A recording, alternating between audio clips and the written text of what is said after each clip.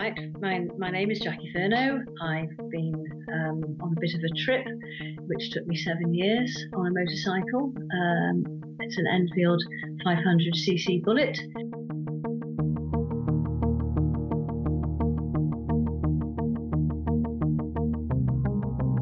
What is it about change that scares humans so much? If you think about it, everything that ever came to you that you consider to be good right now came to you through a change. Whether it's a person you're married to, or you're going out with, you live with, or a job that you love, or a career. Some sort of change had to make that happen. Something had to change in your life. Yet most of us go through our entire lives hoping that nothing changes. Why do we fear it so much when there's so much opportunity in it? There's so much excitement in it. Really, the essence of life, the real juice, is change. But usually we begrudgingly accept change, and then only afterwards we realize just how fantastic it was.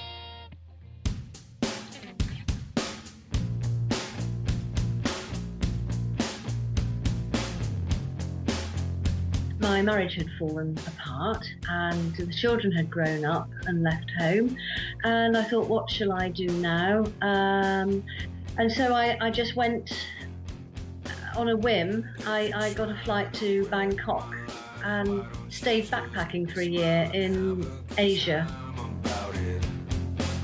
I'm always trying to see the bright side of everything. You're always down about it. Well, Jacqui Furneaux probably wasn't looking for change either, but you can hear in her story that change was probably the best thing that ever happened to her and completely changed her life for the better. It's a great story. After that, we're going to talk with Nate Hudson, who's out riding across the United States in an effort to raise awareness for motorcycle safety. Nate has some startling statistics that's, well, you're really going to be shocked when you hear it. And what's Nate trying to achieve in all of this? Well, change. I'm Jim Martin, and this is Adventure Rider Radio.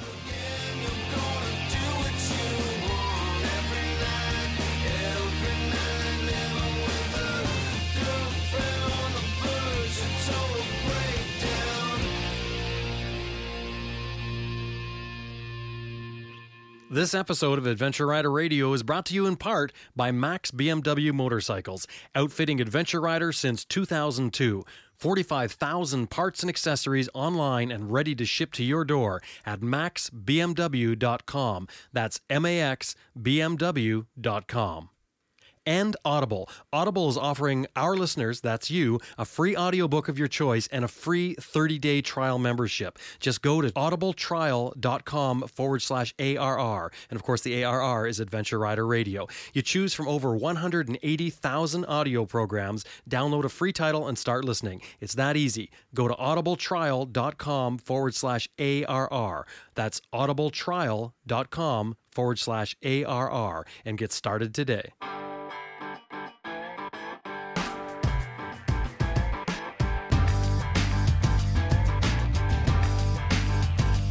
Hi everybody, this is Ted Simon. I'm on Adventure Rider Radio. I'm very happy to be here. I'm at jupitalia.com and I wrote Jupiter's Travels.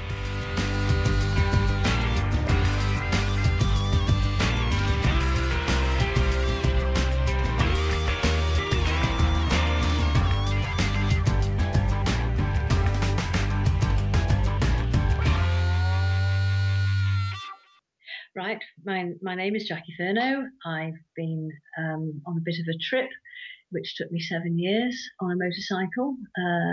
It's an Enfield 500cc Bullet. So, Jacqui, let's start off before you went on your trip. And what was life like for you before you started this wild travel that you're doing now? Well, I think I was a pretty normal person. I did reasonably well at school, not massively well. I got enough qualifications to go into nursing, and I trained at the Bristol Royal Infirmary and got married, had 2 children, moved around the country a bit with my husband's job, fitted in where I could, doing all sorts of nursing jobs to help pay the bills. And then things went wrong with my marriage. That came to an end after 20 pretty good years. And then I was left thinking, what do I do now?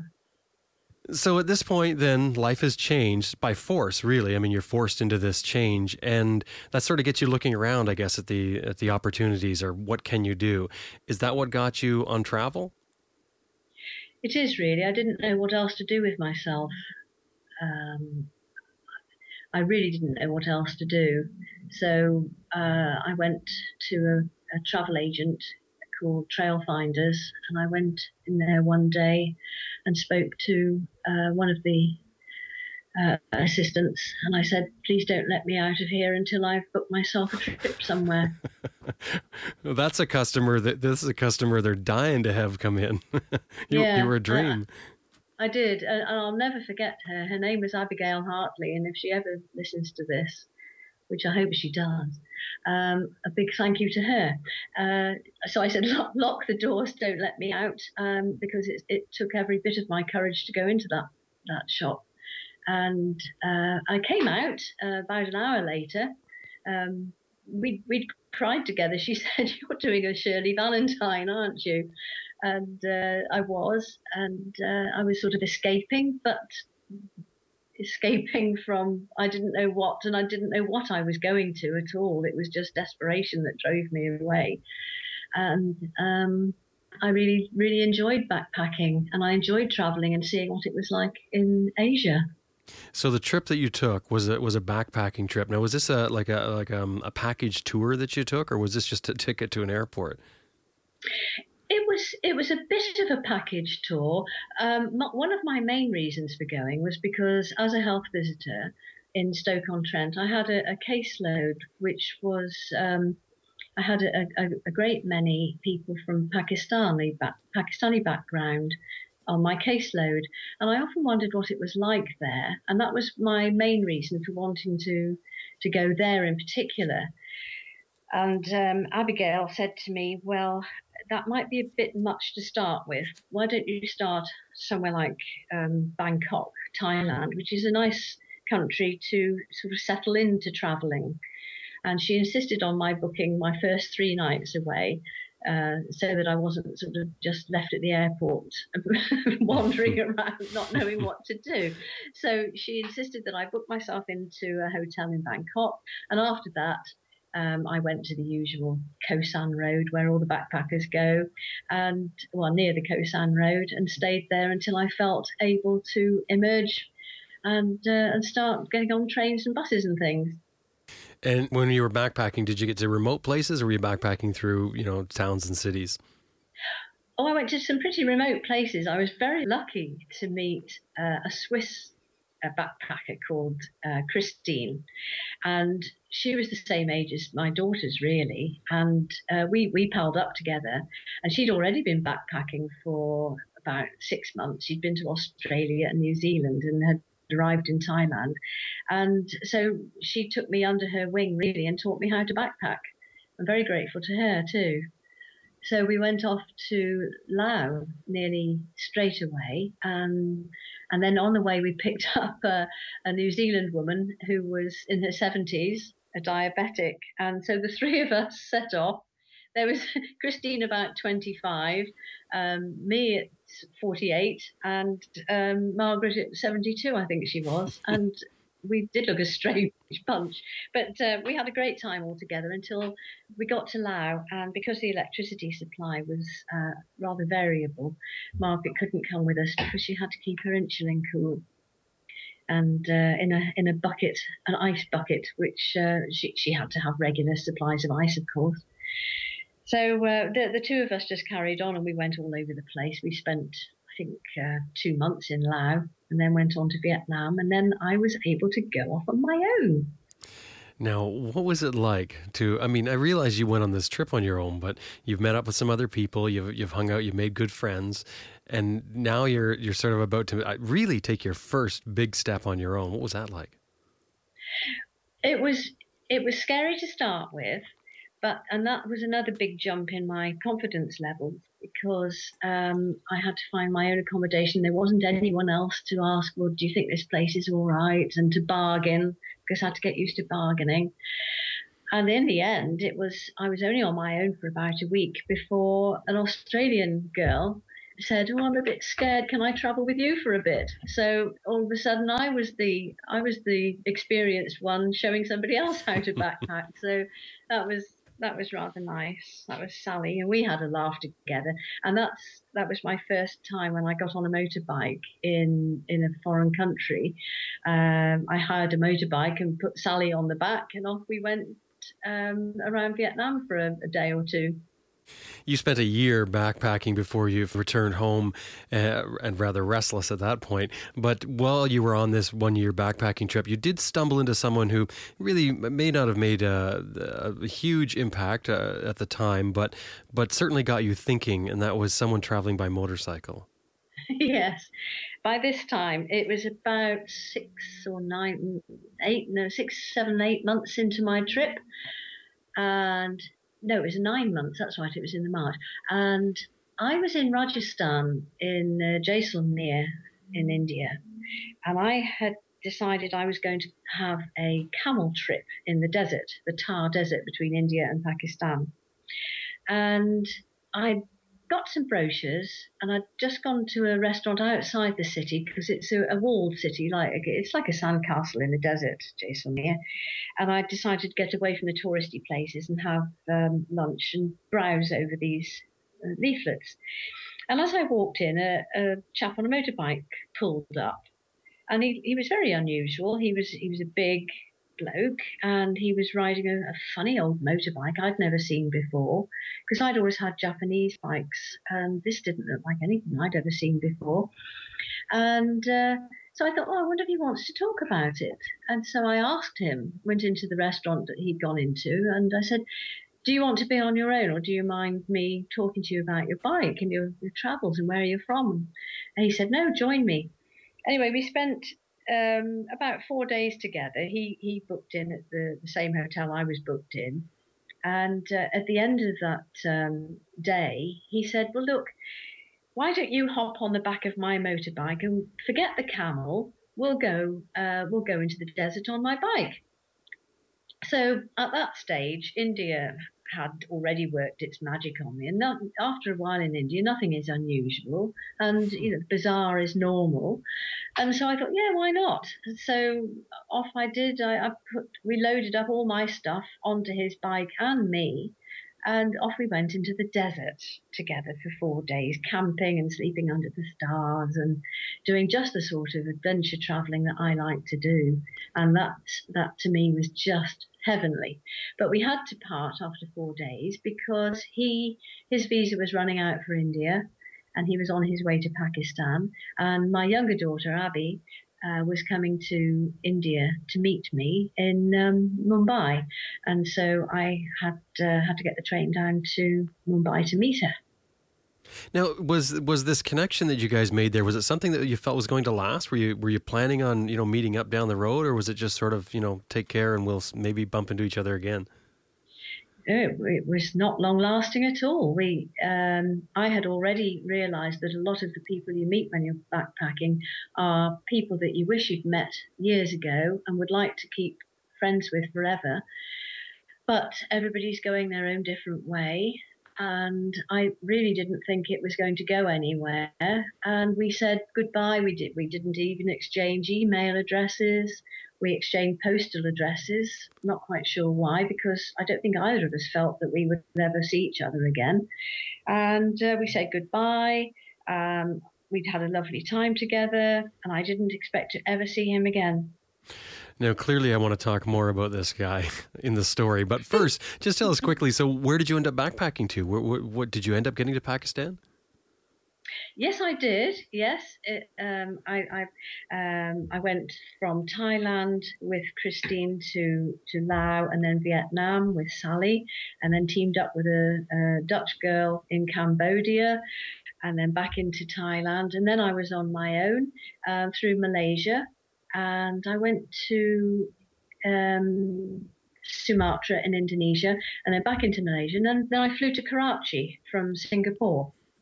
And then you find yourself back home, and now you've come back home somewhat transformed, I assume, because you're this independent traveler. So you could have, or probably should have, or at least what you'd planned before you left, you would have went home and you would have went back to work. But what happened?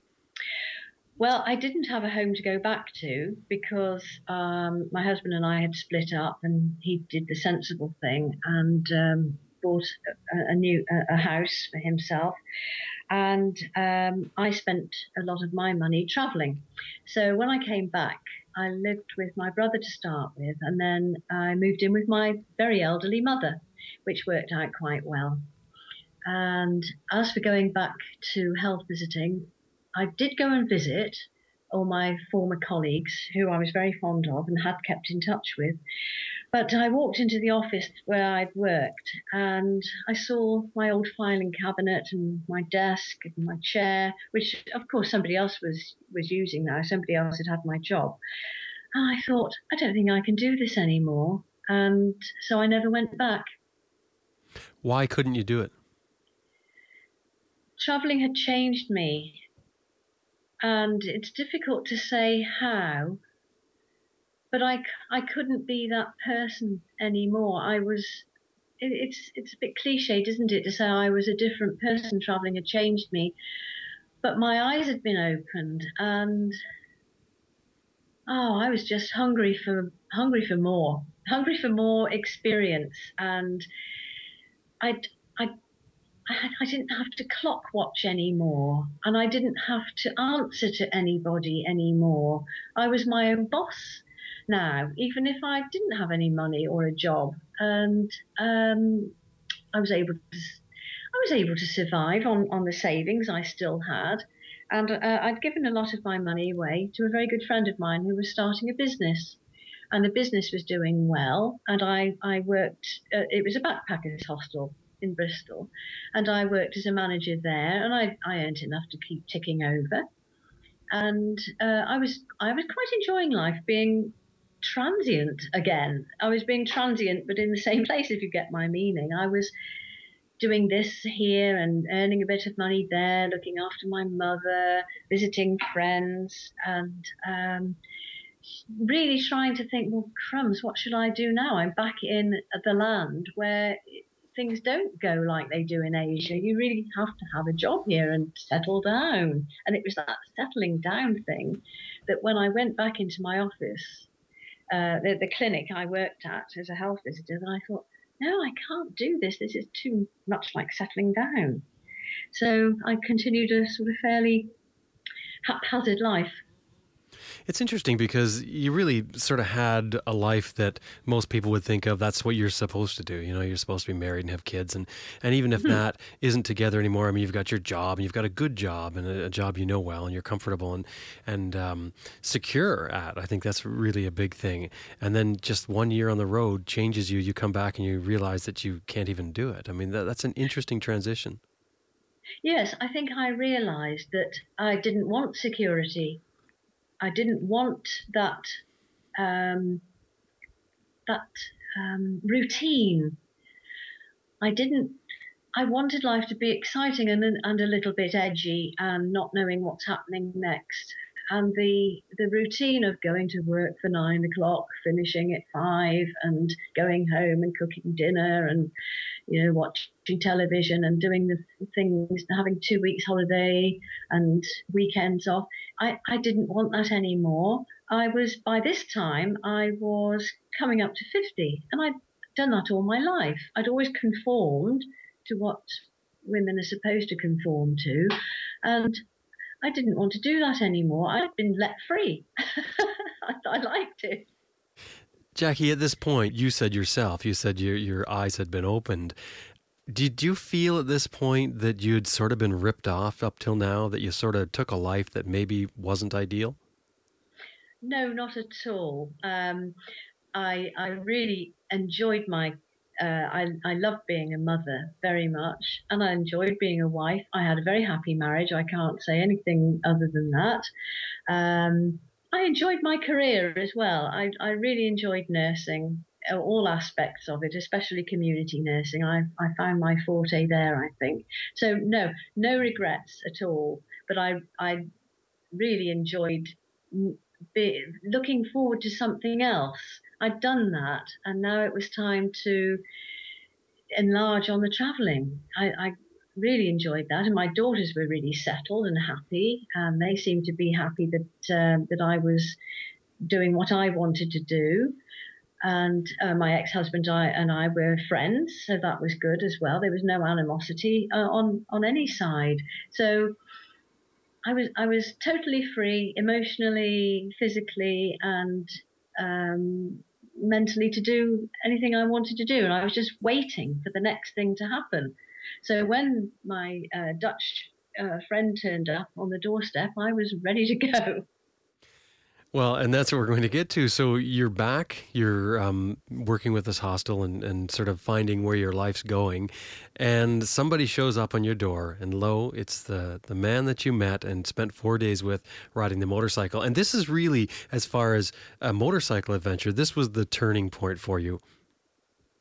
Oh, it certainly was. I mean, what a surprise when he turned up in Bristol. It was an amazing surprise. And when he said, well, why don't you come and travel with me, go back to India, which I loved. I adore India. And why don't you come back with me? Well, you can get your own motorbike there, like mine, at the Enfield, and we'll travel together. So I thought, yes, I love the sound of that. And by this time, we had developed a close relationship, and I was as happy as anything. It was like Christmas, all my Christmases put together ever. And then you decide to just do that. You pack up, you head to India, and you buy your own Royal Enfield, which I love the Royal Enfield. I think everybody does. But you weren't new to motorcycle riding, though, and it's important to point that out. You've been riding for many years. I think you'd mentioned you got your motorcycle license in your 20s. But before that, you had a dislike for motorcycles. Yes, I did. As a nurse, I thought they were nasty, dangerous, smelly, noisy things, and right. Which is to be expected from being a nurse. I'm sure you see a lot of things. I mean, you really see the bad of it. It's like being in an insurance claims business. I guess all you see is the bad, or mechanic for that matter. All he sees is broken down vehicles, or at least when they break. But afterwards, you managed to go for a ride. Well, tell us about that. Actually, about the hot day where you found the motorcycle was a relief. Yes, well, one day my husband had a Honda 90 that he used to go from home to the office in the city in Bristol. And he came home one day to find me languishing in the back garden with two small children trying to keep cool. And he suggested I have a ride on the Honda around the back streets just to cool off.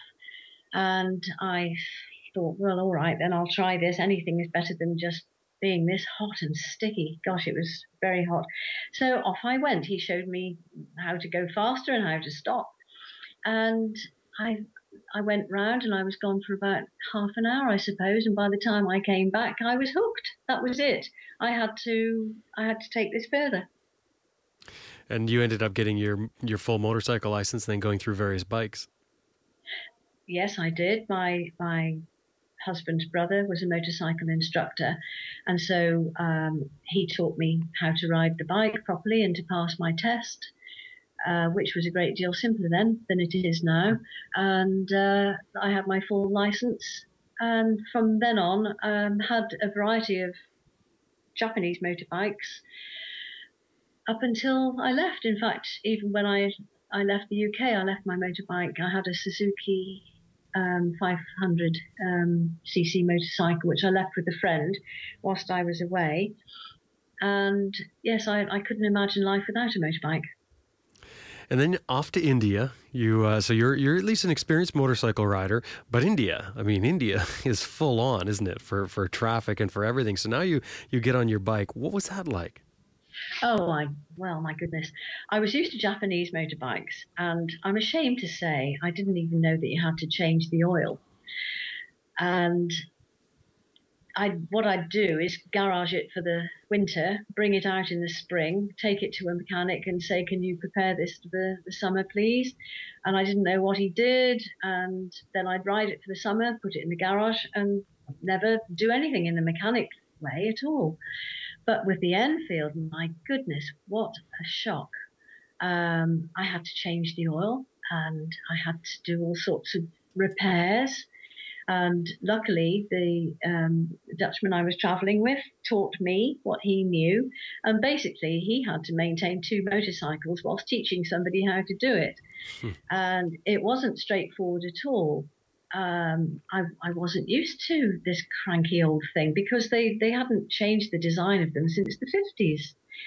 They're like a living dinosaur, if you like. They're still making them exactly the same. They have obviously lots of nice new models, but they're still making, as far as I know, they're still making the classic Bullet, which hasn't changed in design since the 50s. And, neither is the technology.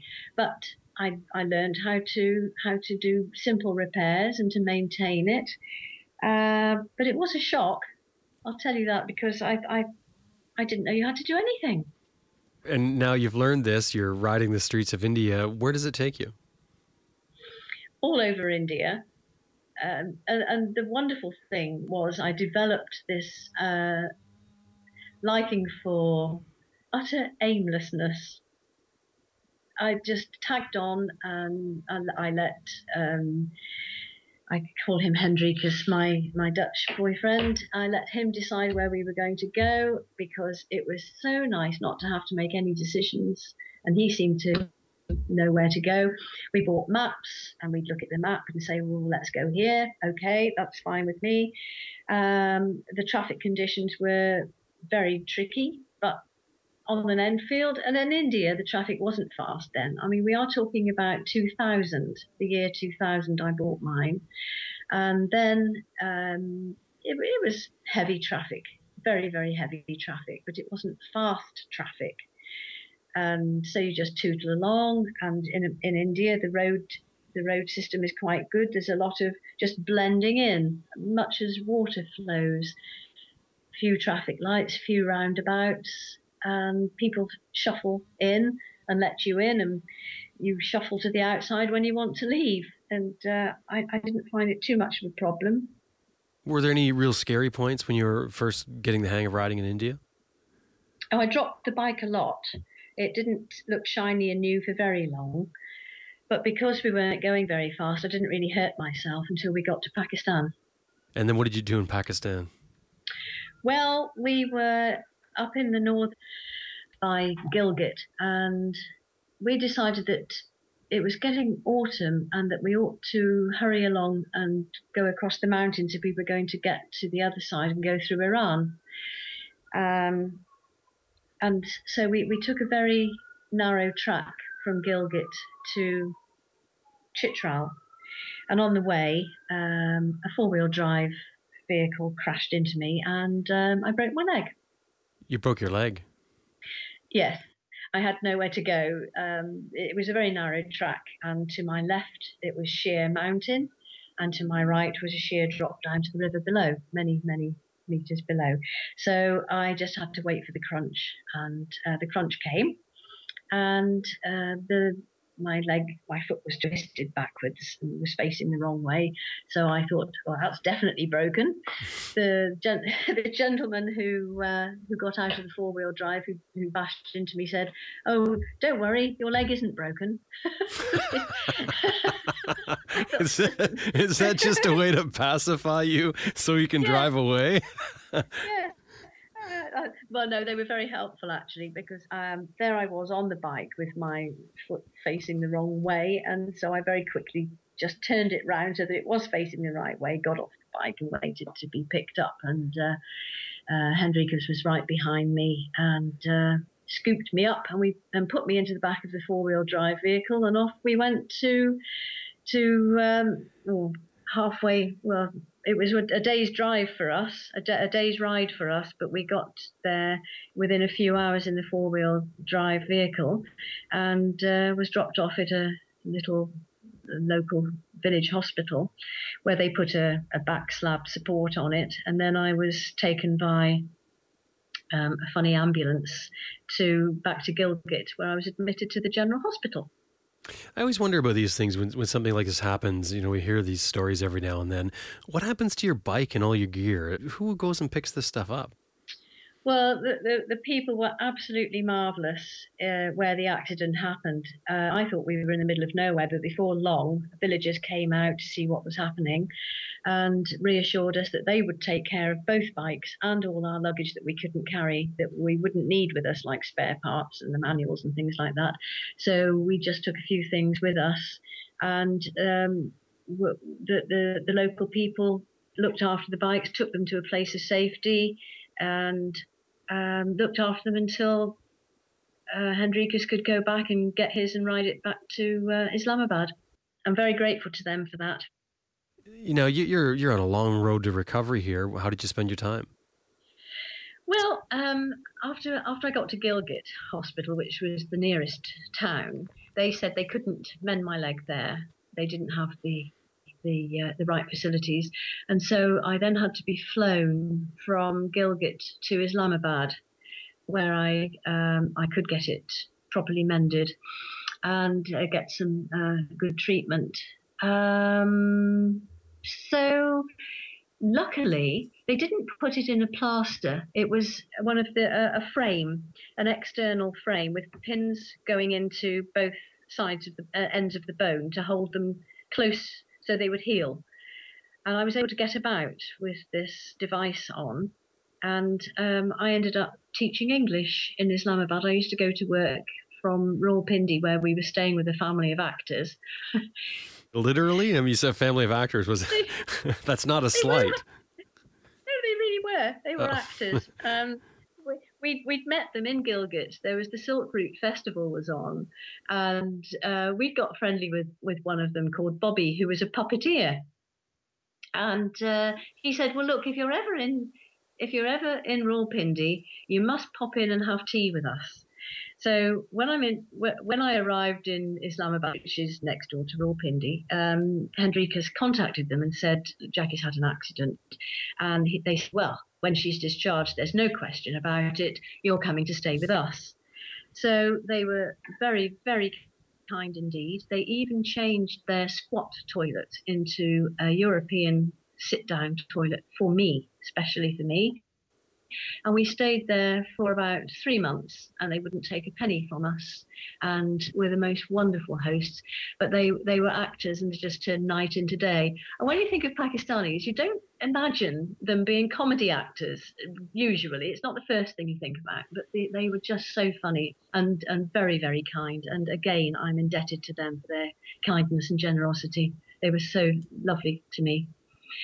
So that's how I filled my time. I was wandering around Islamabad one day, and I thought, oh, I wonder if anybody needs anybody to help them speak English. So I wandered into one of the many English language schools there, and I met I met a lovely woman from Yorkshire.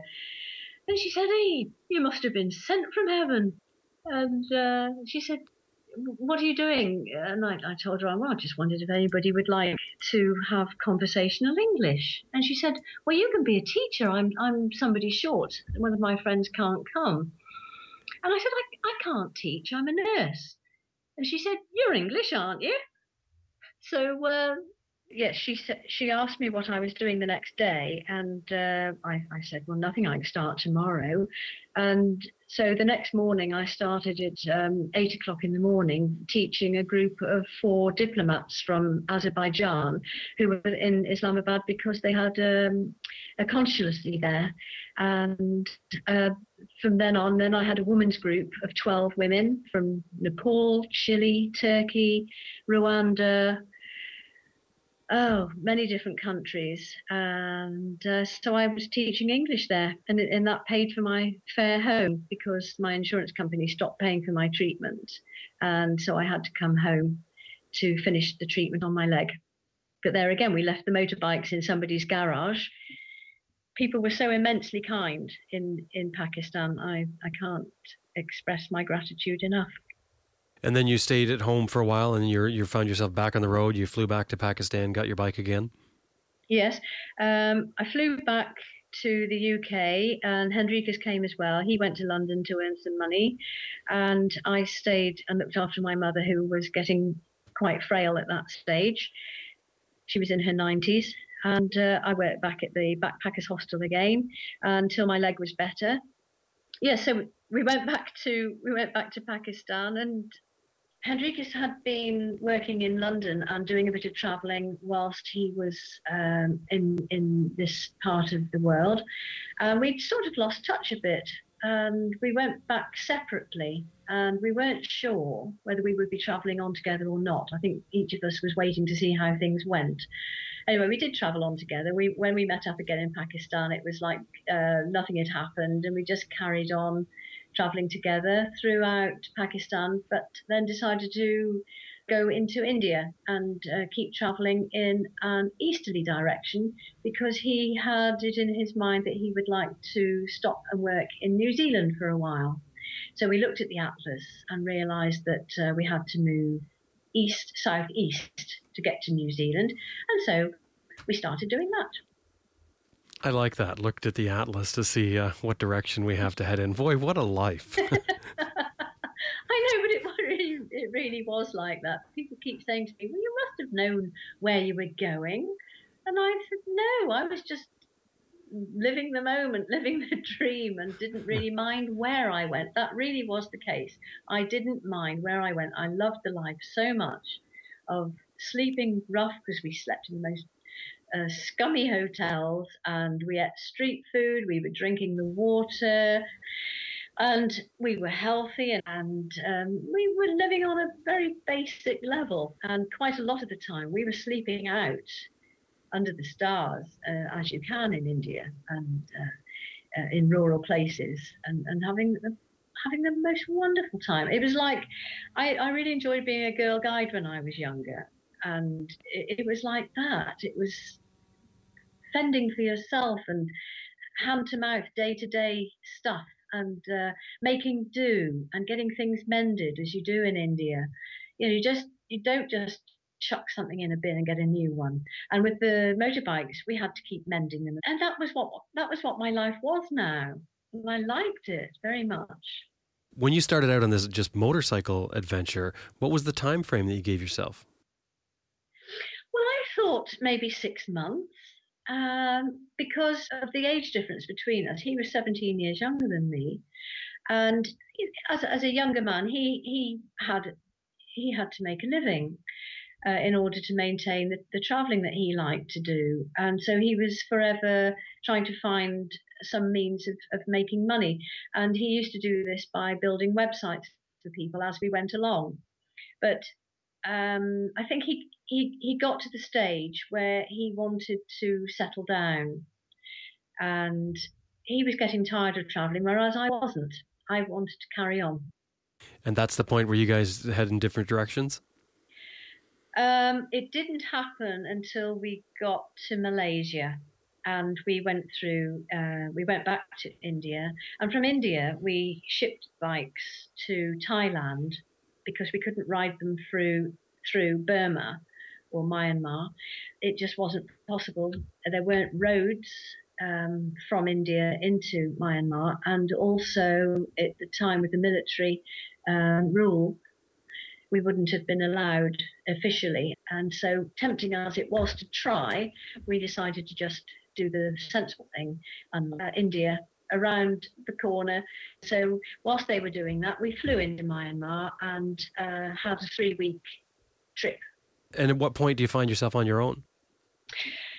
Well, in Malaysia, things became apparent that he wanted to travel more quickly and get to Australia so that he could settle down. And I wasn't ready to do that. And so things weren't as good between us as they had been. And we separated in Malaysia amicably. And I was suddenly left on my own with this Enfield that I didn't really think I could cope with on my own. But I thought, well, no, I'm not going to give up. And so I carried on, and I had a few little trips out from a friend I was staying with. That we'd made friends with an Australian man who lived there, and I was staying there. And I had little forays out occasionally just to make sure that I could. And I learned how to pick the bike up myself and learned how to do all the basic stuff on my own without Hendrikus overseeing me. And I thought, well, I'll just carry on until I can't carry on anymore. And so I left Malaysia. And at that point, things got a bit dicey because I went on a small yacht with a yachtsman, and that didn't go very well. And that's a story in itself. It was a dangerous situation. I helped him for 2 or 3 months to get his boat ready. He wanted to sail from Malaysia to Australia, and I just thought, oh, that would be fantastic. What a lovely way to travel through Indonesia on a boat and stop off at islands and have a lovely existence on my way to Australia. But it didn't really work out like that. It started going wrong right from the beginning. And no sooner had we set sail after getting the boat just right, it was the wrong time of the year. The engine wasn't strong enough. We were beset by storms all the way down through the Straits of Malacca. We were robbed by pirates that came alongside and demanded all our fuel and food. And then we landed on an island to book into Indonesia, and we were robbed again, and all the tools were taken off the boat, plus his passport and various other things. And then we set sail again to Jakarta so that he could get himself a new passport. And on the way, we picked up 5 castaways who had paid some fishermen to take them from Indonesia to Malaysia. And they'd been in the water for 3 days and were clinging to bits of wreckage. They'd just been dumped. Oh. And so we took them to Malaysia. And quite honestly, by the time we got to Jakarta, I thought, if I stay on this boat, I'm just going to die. And we weren't getting on at all well, and he had threatened to cut me into little pieces and throw me overboard by this stage. Holy jeez. So I thought, I'm getting off this boat, and Indonesia didn't have a very good reputation amongst motorcycles at the time for being particularly helpful when it came to documents. And I thought, by this time, my carnet de passage, which is like a passport for the bike, had expired. And we landed at Jakarta. My bike is still in bits on the boat. I'd taken the front wheel off and various bits and pieces that I could take off to redistribute the weight. And I went straight to the police and threw myself on their mercy, really. And I said, I haven't got any documentation, but as for the bike, it's not legal here, and I'm not going on. And they said, well, you can't unload it here, madam. And I said, I'm not getting back on that boat, and I'm not leaving my bike on that boat either. We're going to have to do something. And so in the end, they were immensely kind again. And I think they made new rules for me so that I could actually take my bike off the boat. And they made out some documents so that I would have trouble-free passage through Indonesia and onwards. So that's what I did. And immigration were very helpful. Customs were very helpful. And the police were just marvelous. And I had official letters from the top dogs in each of those departments to have free rein in Indonesia until I reached the border with East Timor eventually. Out of adversity and perseverance, your trip actually becomes much better. Well, yes, it did. It did for ages. And riding through Indonesia was absolutely lovely. Java was just gorgeous.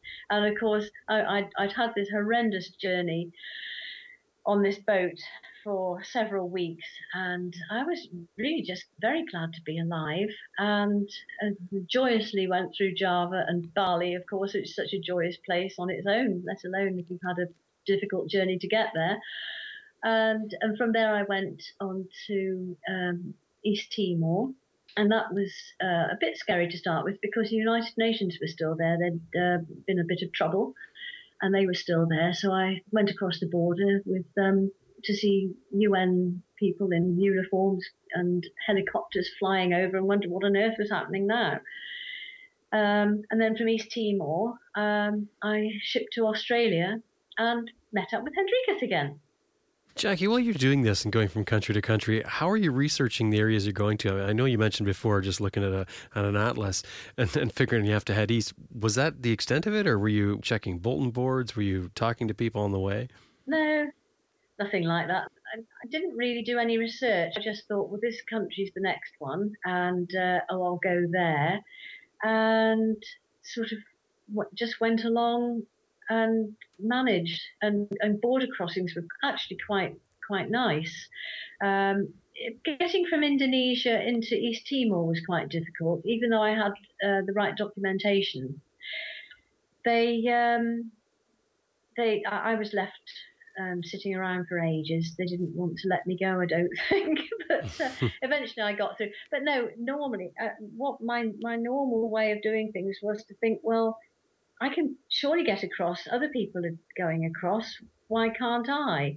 And so that's what I did. I didn't anticipate any trouble, and largely speaking, I didn't have any trouble.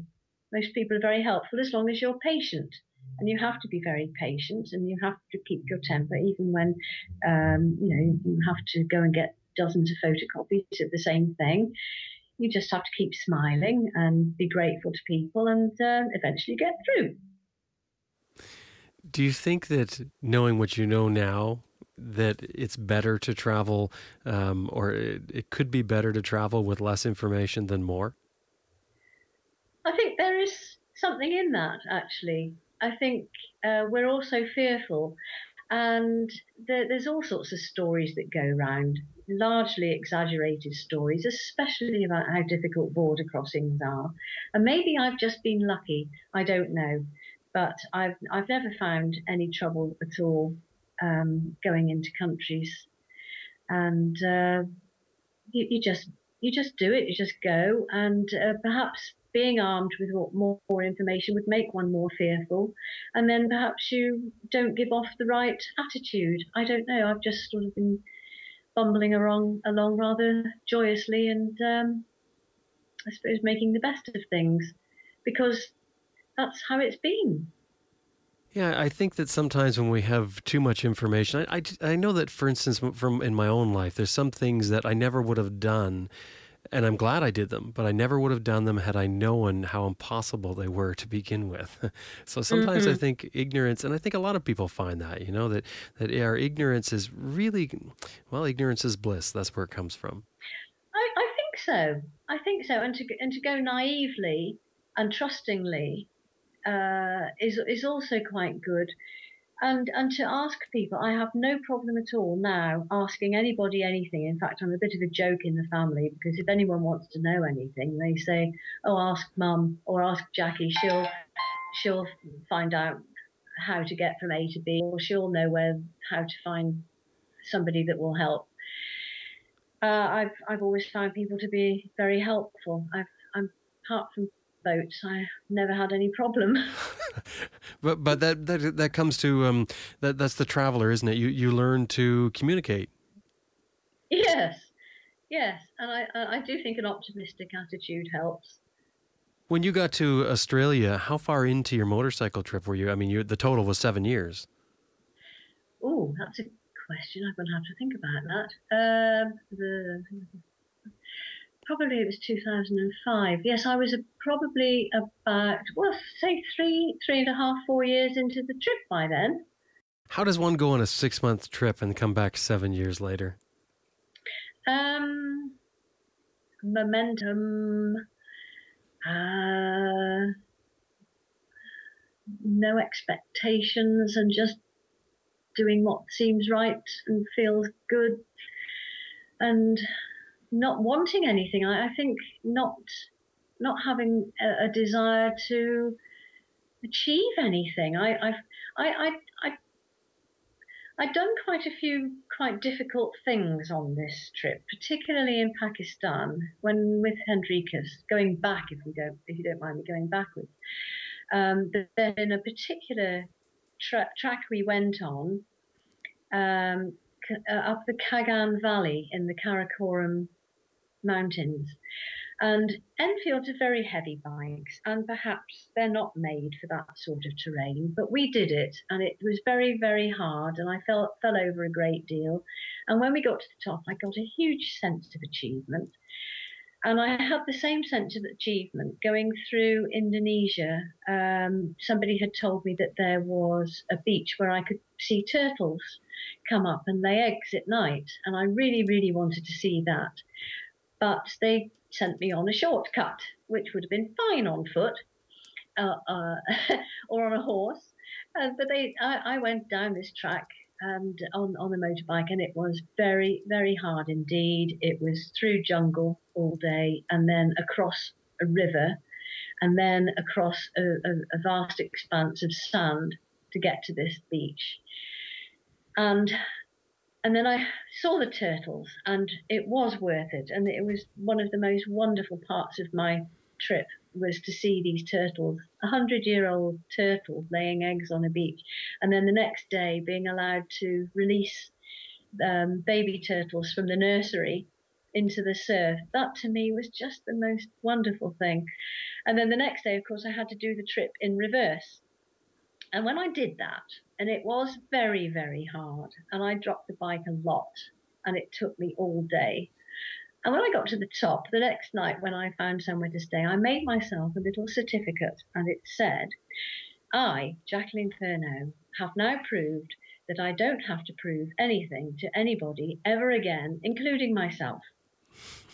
And I've kept that little certificate, and it was so hard. I just didn't feel I had to prove anything to anybody ever again. And it was sort of that sort of take things as they come. Yes, I can do it, but I don't have to if I don't want to attitude. I think that's what kept me going in that sort of life. And I just liked it very much. And I didn't have a sense of purpose for the first time in my life either. What was Australia like? Absolutely wonderful. Absolutely wonderful. I arrived from East Timor into Darwin, and Indonesia is one of the most highly populated, if not the most highly populated country in the world. And when I arrived in Australia, I thought there must have been a neutron bomb been dropped or something, because there wasn't anybody. And I arrived at the airport, collected my bike, which had come by ship, and I thought, well, where is everyone? And it took me quite a long time to acclimatise to having no people about, and fewer people to speak to, but lovely for camping out. And very soon, Henricus and I met up again, and we started off travelling again through Australia, living the same sleeping out in hammocks life that we had before. Well, he had a hammock, I slept on the ground, which perhaps I shouldn't have done, knowing that there were lots of crocodiles around there afterwards. Did you have fears, or was it ignorance again? You just sort of said, I know there's things out there and I'm not going to worry about it. I did know there were things out there, and I did worry about them, and I was very careful. I didn't want to be eaten by a crocodile. And at first I thought, oh, they can't be that bad, until I started buying the local newspapers and fairly regularly read reports about people getting taken by crocodiles. And in fact, whilst I was there, I've got it stuck in my diary, 2 motorcyclists had stopped at the side of a pond, which they call a billabong, to wash their cooking pots. And one of them was taken by a crocodile, watched by his travelling companion, who shinned up a tree and stayed up there for 2 days until somebody came to rescue him, because the crocodile came back for him too. And I thought, I do not want this happening to me, thank you very much. And so, tempting as it was in all that heat to just, oh, forget it, I'm going to have a dip in this lovely, cool-looking stretch of water, I didn't. No, we didn't. We were very, very careful indeed. We stayed in the Northern Territory, and then I went to Queensland. Oh, and I went up to Cairns. We had friends in Cairns, and they put us up for a long time because Hendrikus got a job there, and I went exploring up the Gulf, and then we split up, and that was that. I was traveling on my own from then on. I guess at that point, though, it didn't bother you as much as it would have when you first started out. No, I really was very confident by that stage, and was able to continue my trip, and I shipped my bike then to New Zealand. But I did stay a long time in Australia. It wasn't an immediate split up. It was quite a while. And during that time, there was a Christmas holiday, and I flew home to see my family, to spend Christmas with my family, and come back again. And then I carried on. What are you doing for money all this time? Before when I split up with my husband, we sold the house, and he bought himself another house, and I lent all my money to somebody I hadn't known very long, and he was starting a new business in Bristol called Bristol Backpackers. And he needed some extra money to get it started. He'd had various bank loans, but it wasn't quite enough. And so I was able to lend him the rest. And it was at a time when the interest rates in Britain were very, very high, 6-7%. And I was living in very, very cheap countries. India, Pakistan, and Malaysia, Indonesia, Thailand are all reasonably cheap countries to live in compared with Europe. And so my money was going a long, long way, and I was able to live cheaply, as we were doing, traveling in a very frugal way, all this time. Some people would say that it's foolish to give all your money to somebody that you don't even really know, especially as a business investment. But this works out perfect for you. That you're basically, I guess, living off the interest and a little bit of principal. It's financing you the whole way. I mean, I can hear in your story you're saying that the people you're with have to do things, especially Hendrik is he's having to go and find work, but you've got that freedom of having the cash that you need to keep yourself going and being very frugal. That's got to make a huge difference. Perhaps it was foolish of me at the time, but I have no regrets. And the person I lent the money to, and I are still very good friends. And he's been very kind to me. And did it work out? Did you get your money back? Yes, the business did very well. He didn't need the money anymore, and so I got it back at the end of my 7 years. Good for you! Wow. Yeah, well, it was a good choice. Well, I just trust that people are trustworthy, and he definitely is. He still is. And when I did come back after 7 years, he had expanded the business, and he bought a large Dutch barge in Bristol Harbour, and it was lying there empty whilst it was waiting to be converted into Backpackers Hostel number 2.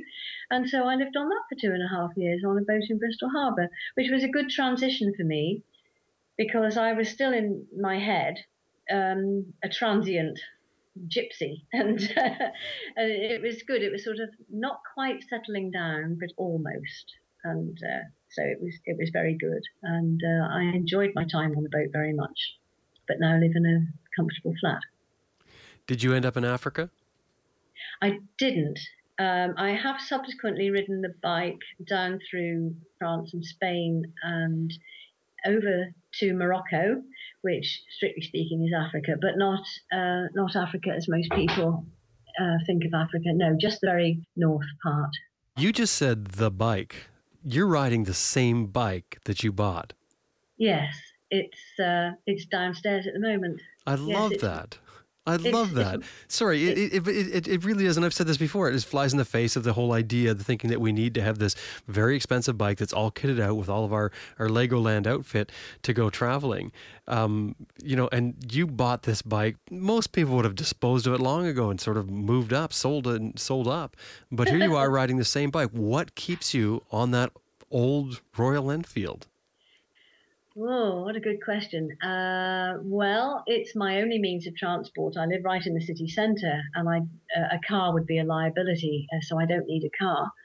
Um, why do I keep the Enfield? Because I look at it and I've got all the names of the countries it's been through, painted in correction fluid on the battery box, and I look at it and I think, well, nobody else would want it for a start because it's a rusty old battered. No, it's not rusty. It's a battered old bike, and it's got a story to tell, and I'm fond of it. It's my friend. It represents my freedom, and it makes me laugh. And I get on it now, and I go and visit my daughter Claire, who lives in Oxfordshire, and her family. I've got 2 grandchildren, and I ride over there. It's a nice 3-hour journey through the Cotswolds, and it just makes me smile from ear to ear every time I get on it, and I just smile. It sounds lovely, and it's my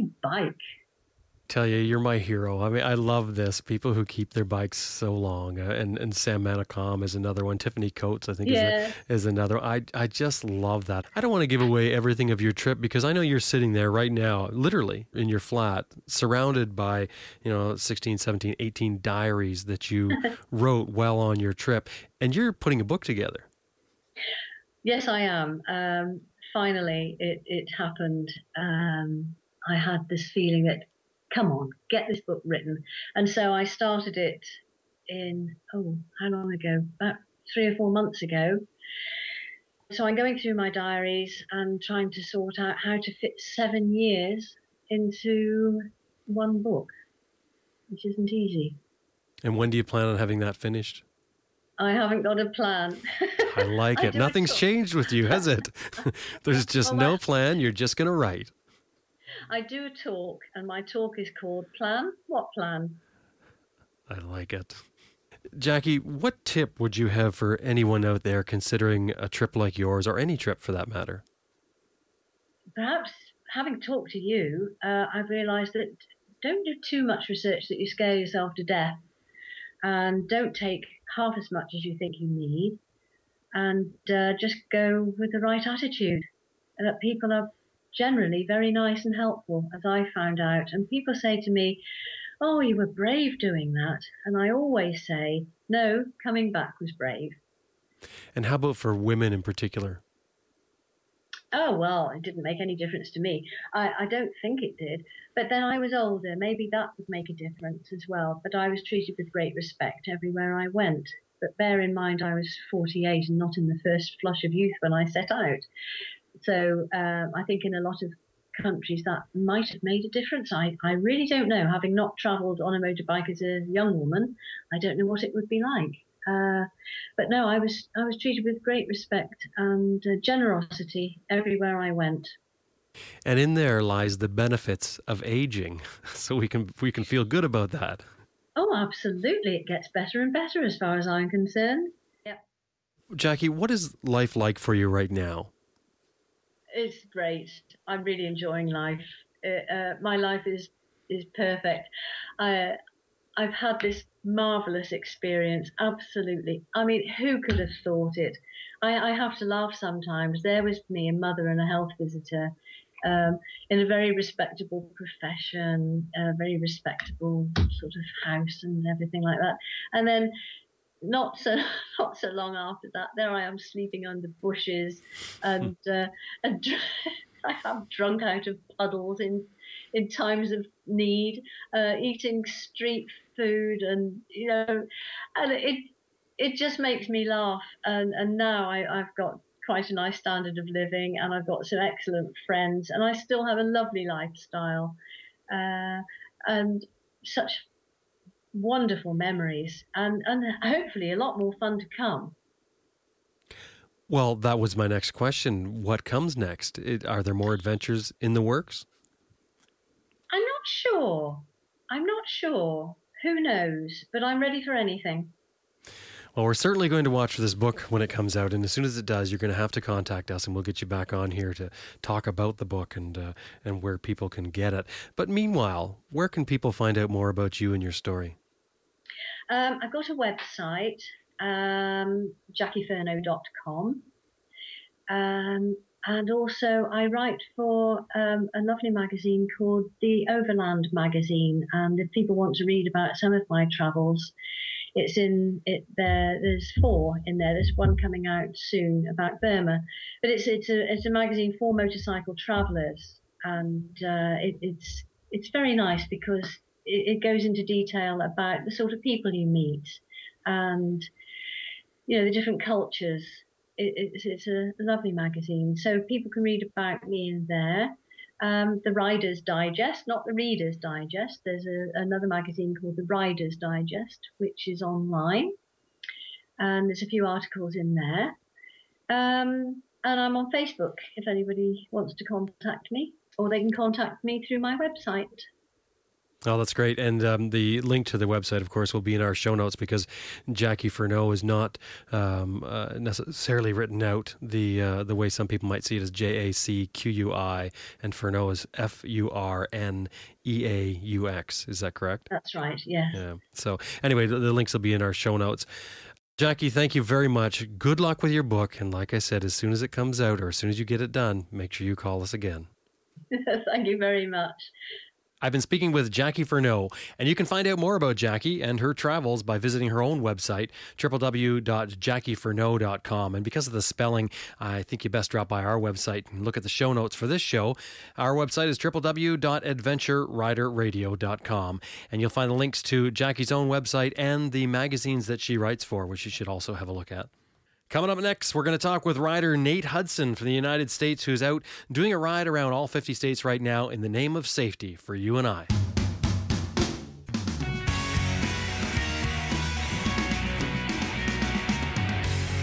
Recently, a representative of Allstate Insurance contacted us about a program they're running. And normally it wouldn't have caught my attention, except that the information that they sent us had some startling data here. And I'm going to read you a line. This is what it says verbatim. Based on data obtained from the National Highway Traffic Safety Administration, 3 motorcyclists are killed in multi-vehicle crashes at intersections each day. That's unbelievable. I found that shocking. I mean, it goes on to tell more, but that's really the crux of it right there. That is unbelievable. So what they're trying to do is they've basically got a motorcyclist that they've hired to ride around the United States and get all kinds of press for this to raise awareness. He's going to ride around the States. He's going to stop at the different headquarters for the vehicle training programs, and he's going to try and get them to add in some questions on the regular motor vehicle test, which means if you're just going for a car license, it would have some questions in there to make you more aware of motorcyclists, I guess particularly at intersections, to reduce this incredible rate of 3 people per day, 3 bikers, three people just like you and I. That's just unbelievable. So we get a hold of the rider that is lucky enough to be doing this for Allstate. His name is Nate Hudson, and he has his own motorcycle shop that he works at regularly. But for this summer anyway, and for 17,000 miles, he's going to be riding for this Allstate's, what they're calling Ride for Awareness. And right now, Nate is on the road. Nate, where have we found you now? I can hear some noise in the background there. You're clearly sitting in a public area. You're on the ride now, is that correct? Oh, that is correct. Every day, I have no real downtime. I'm always riding throughout this country every day for 111 days that we start out. But currently right now I'm in Richmond, Virginia. I'm at a local restaurant here having some waters and lunch before I head off south. Nate, what exactly is this program about? What are you doing as you're riding around this 17,000 miles? Well, the great thing about, this ride is Allstate came up to me about this, Ride for Awareness program. And the whole point of this trip is to hit all 50 state DMV headquarters. And what we're doing there is we're trying to urge them to add a question to their car driver's test, basically bringing awareness to the surroundings of motorcyclists on the road. So when we're talking about awareness, why has this come about? Well, the obvious reason, as we know, is, to promote safety. But not just for motorcyclists, it's for cars, too. Cars, one of the biggest statistics that Allstate brought to me is that 3 motorcyclists are killed in an intersection by a car making a left in front of them. That, to me, just blew me away. And the whole point of this program is to bring awareness to not only the motorcyclist but to the car and how to avoid an accident. And the biggest thing we're trying to say is not to look once for a car, but to look twice. Because, someone could just be having an off day. They could be totally zoned out. Motorcycles are so much smaller than cars that they don't see them and they make a left, and then the motorcyclist, has a collision with them. But also as a rider, what I want to do is pass on the word to, fellow riders that never assume the car sees you. Be ready to stop. So if a car does turn left in front of you, that you're going to be able to react in a safe amount of time to avoid the accident too. When you're saying 3 motorcyclists are killed in a multi-vehicle crash at intersections, you're talking every day. Every day in the United States, which is that's huge, man. That's bizarre. Right? So that really hits home with me. So this whole point of we can go to all 50 states to, promote this. And if we were able to save one life this whole campaign, I mean, that's totally worth it there for me and for Allstate. I mean, sure. Allstate obviously wants to reduce claims. That's going to be a huge part of it. But I mean, this is a win-win for everyone. Do you think it's going to have an effect? Do you think by going in and hand delivering this to these headquarters, do you think they're going to look at it and say, hey, we're going to do something about this? I mean, clearly the spin-off, and I mean, I would push anyone who hears this, tweet about it and put it on your Facebook and everything, because obviously the more attention it gets, the more the government's going to have to move on this sort of thing. But what do you see as far as an effect? Do you foresee them doing something? That's a great question. And the DMV so far has been the support. They're open arms. They're excited about it. Some of the stops we've already been to already have questions on their tests. So they don't even they're already doing our job for us. So when we get there, we're just giving them the information, but then, thanking them for already, applying it to their test. So overall, it's been really, overwhelming, the support, not only by, government officials, but by the people surrounding it too. Everyone I tell about this program have been really supportive. They think it's great. And to me, it's it makes it just easier because, everyone's smiling. So it's easy to just, talk, and they just want to know the journey so far and where I've been and each state and what I'm looking forward to. So it's been actually really great so far. Sometimes these things are obvious to everyone. I mean, most motorcyclists, almost probably every motorcyclist knows that you're going to have to watch the other vehicle. You're going to have to pay attention and make some sort of eye contact, which may not always be possible to avoid these collisions. But this is why this is so important that people talk about it on social media, because the more we get it out there, the bigger the impact of something like this, what you're doing on this ride, the more chance we have of getting those questions on the standard motor vehicle test. And I think it's really important because I think a lot of times what it is as car drivers especially, and if you're only a car driver, you get used to looking for certain things, and that's cars. I mean, you don't notice necessarily the telephone poles. You may not notice the bus stops or a curb or something. All that is sort of off to the side as you focus on cars. And I think, unfortunately, motorcycles fall into those categories for many people. So they may even look right at it, but not recognize it as something that is a moving object that they have to be aware of. Oh, that's exactly. I'm with you 100% on that one too. And that's the other thing I'm trying to do for this campaign is tell motorcyclists that, because when I first started riding, I was new to it all, and so I didn't know nearly as much as I know now. So when I see a fellow new rider, I try to tell them never assume that the car sees you and be ready to stop. And then from there you're able to apply it to when you drive a car. You're way more safe because you're observing your surroundings at all times. Because as we know as motorcyclists, there is no room for error. So if you crash, you're definitely going to get hurt. Yeah. And also with the gear people ride with nowadays, I mean, a lot of it's for style, and motorcycles painted for style. My bike, for instance, is black and white, which is a horrible color to be seen. And I've seen photographs on the internet where you look and they'll have a photograph. This one in particular I'm thinking of was a motorcycle coming over a bridge, and it was mottled sunlight, and you could not see that bike. There's a bike with a headlight on. You could not see that bike. So it's not even just car drivers. It's everyone, to be aware and to take like you said, that second look. Yeah, and then proper gear too. Decent, riding jacket, pants, boots, gloves. Good helmet, DOT helmet. I mean, that's just all about safety. For yourself, because I've gone down, and fortunately I've had good gear on, so I've been able to put my hands down on my gloves and skid along the road, and that's just all about the importance of good gear too. Nate, how did you get chosen for this? I mean, this had to be a big deal. I think everybody would want to jump at this. Now first, before you answer that, you have a motorcycle shop. I do. I have a shop in Long Beach, California. It's a BA Moto for British American Moto. We service, maintain, do builds, restorations, anywhere from vintage Triumphs and BSAs to modern bikes.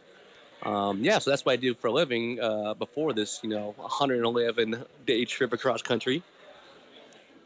And how did they choose you? How did they come across? They had to have many applicants for this, all kinds of people lining up at the door. How did they end up at Nate's door?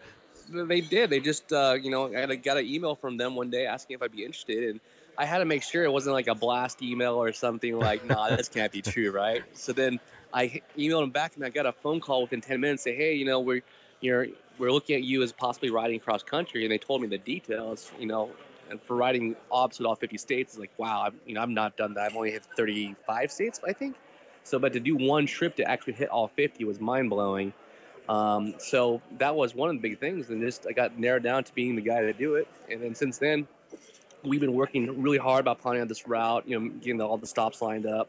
I'm documenting this whole trip through our Instagram, and then that's being uploaded to Allstate's Facebook motorcycle page, as long as their website, which is like allstate.com/ride, and you'll be able to see like the United States, my route, where I'm at, the photos I've uploaded. And then, like I said, I'm trying to document this. So, people that don't even ride motorcycles, they can watch this campaign and see, all the different sights and experiences I get a feel from, like the humidity I've been hitting a lot here on the east to I'm going to hit rain eventually. And I'm sure it'll be sunny, great days. And then, some days I'll be camping, but, so people can, live this journey too and see like all the interactions I get to have with people. It's one of the biggest things I'm looking forward to. It's really neat. No matter what you ride, whether you're riding an adventure bike or a street bike or a crotch rocket, as I call them, it doesn't matter. Everyone needs to get behind this because we all deal with intersections and we all are at risk here. So it's certainly something we should all get behind. What are you riding on this trip? I am riding a 2015 Indian Roadmaster. The top of the line model that Indian makes. It has 3 bags, heated grips, full fairing.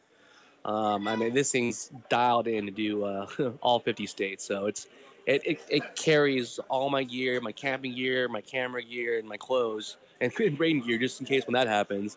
But I can, literally strap everything in this motorcycle, and it's basically my apartment for the next, 3.5 months. Well, it's tough to feel sorry for you, Nate. No matter what you're going through, because it sounds like you got a pretty cozy ride. I've never had a ride like that before. With that big windshield, do you even need a rain suit? Yeah, it's still, there's going to be rough times. So, it's still, I'm very fortunate about this trip and how exciting it is. But literally the first time I picked it up in Union, New Jersey. And I got on it, got all my stuff loaded up on it, and I literally just hit the road. And then there's this huge, thunder boom, and then it just started dumping on me, instantly. I'm like, oh, you gotta be kidding me right now, really? This is how my trip's gonna be, the first second I get on the bike. But I literally got drenched on. So I pulled off the road, and because I didn't have my rain gear yet, it just hadn't arrived. And I just kind of laughed it off, and there's some locals at a car wash, which means their day's over too, because no one's gonna wash their car right now. So I was just kind of able to sit back, and they were smiling, and they were asking me about the bike. So you still definitely get wet on that motorcycle. It just happens. Rain has a way of getting through the best gear and getting you wet somehow. No doubt. Well, Nate, we're behind you, as all the listeners are, I'm sure. You enjoy your ride, and hopefully you're not going to have to deal with too much rain out there. And kudos to Allstate for doing this. I think it's just a great thing you're doing. We'll add the links to the show notes. Where can people find out more about you? The biggest thing I would say is our personal Instagram. We have not only this trip we're going to be documenting, but you can actually see our past work we've done on motorcycles. And like I said, we race. We're a shop and we're a club. We're a riders club. We like to ride and camp and promote motorcycling. And so we do it from camping to vintage flat track racing to motocrossing. We do a little bit of everything when it comes to 2 wheels. So that would be BA for British American underscore Moto, MOTO. Well, Nate, thanks very much for coming on to Adventure Rider Radio, and you ride safe. Thank you for having me on today. I've been speaking with Nate Hudson, who is in the middle of, or at least partway into, his Allstate Insurance Ride for Awareness that started off May 12th, and he's going to be covering about 17,000 miles in that time period, and I think he'll be going into late summer by the time he's done. He's riding a 2015 Indian Roadmaster, and he's living the life. You can find out more about Nate by visiting his website, www.ba-moto.com, and you can follow him on Instagram as well. We'll put the links in the show notes. Just trip on by our website, www.adventureriderradio.com, and you can find out more information and get the links to all of this and more.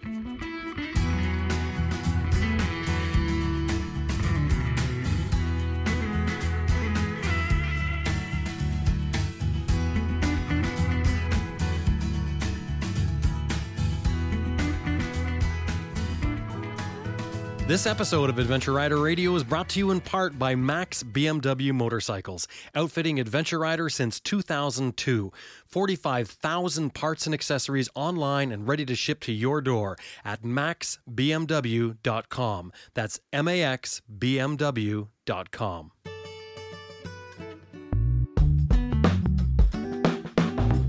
Well, that about wraps up this episode of Adventure Rider Radio. You're going to want to drop back next week, though, where we've got a couple that specialize in travel in the country of Peru. And we're going to talk about all the ins and outs, getting in, getting out, places to see, places to avoid, and a whole lot more. Coming up next week on Adventure Rider Radio. Now it's time to get out there and ride your bike. Ride safe. But before you do, don't forget to head on over to our website, drop us a line, go onto the comment page, and if you like what we're doing, drop by the website and click on the donation button. Send us something to help keep the wheels rolling here at Adventure Rider Radio. Now, if you have a business or an event you want to promote on the show, drop by our website, www.adventureriderradio.com, and click on the partnering button. Adventure Rider Radio is made possible through Canoe West Media. Special thanks to co-producer Elizabeth Martin.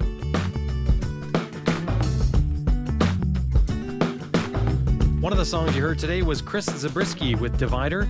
The other one was Brad Sucks with Total Breakdown. You can find links to them on our show notes.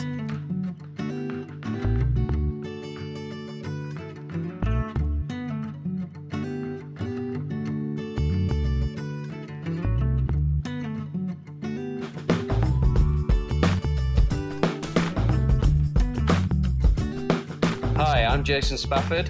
And I'm Lisa Morris. And we are Two Wheeled Nomad, and you're listening to Adventure Rider Radio. Woohoo!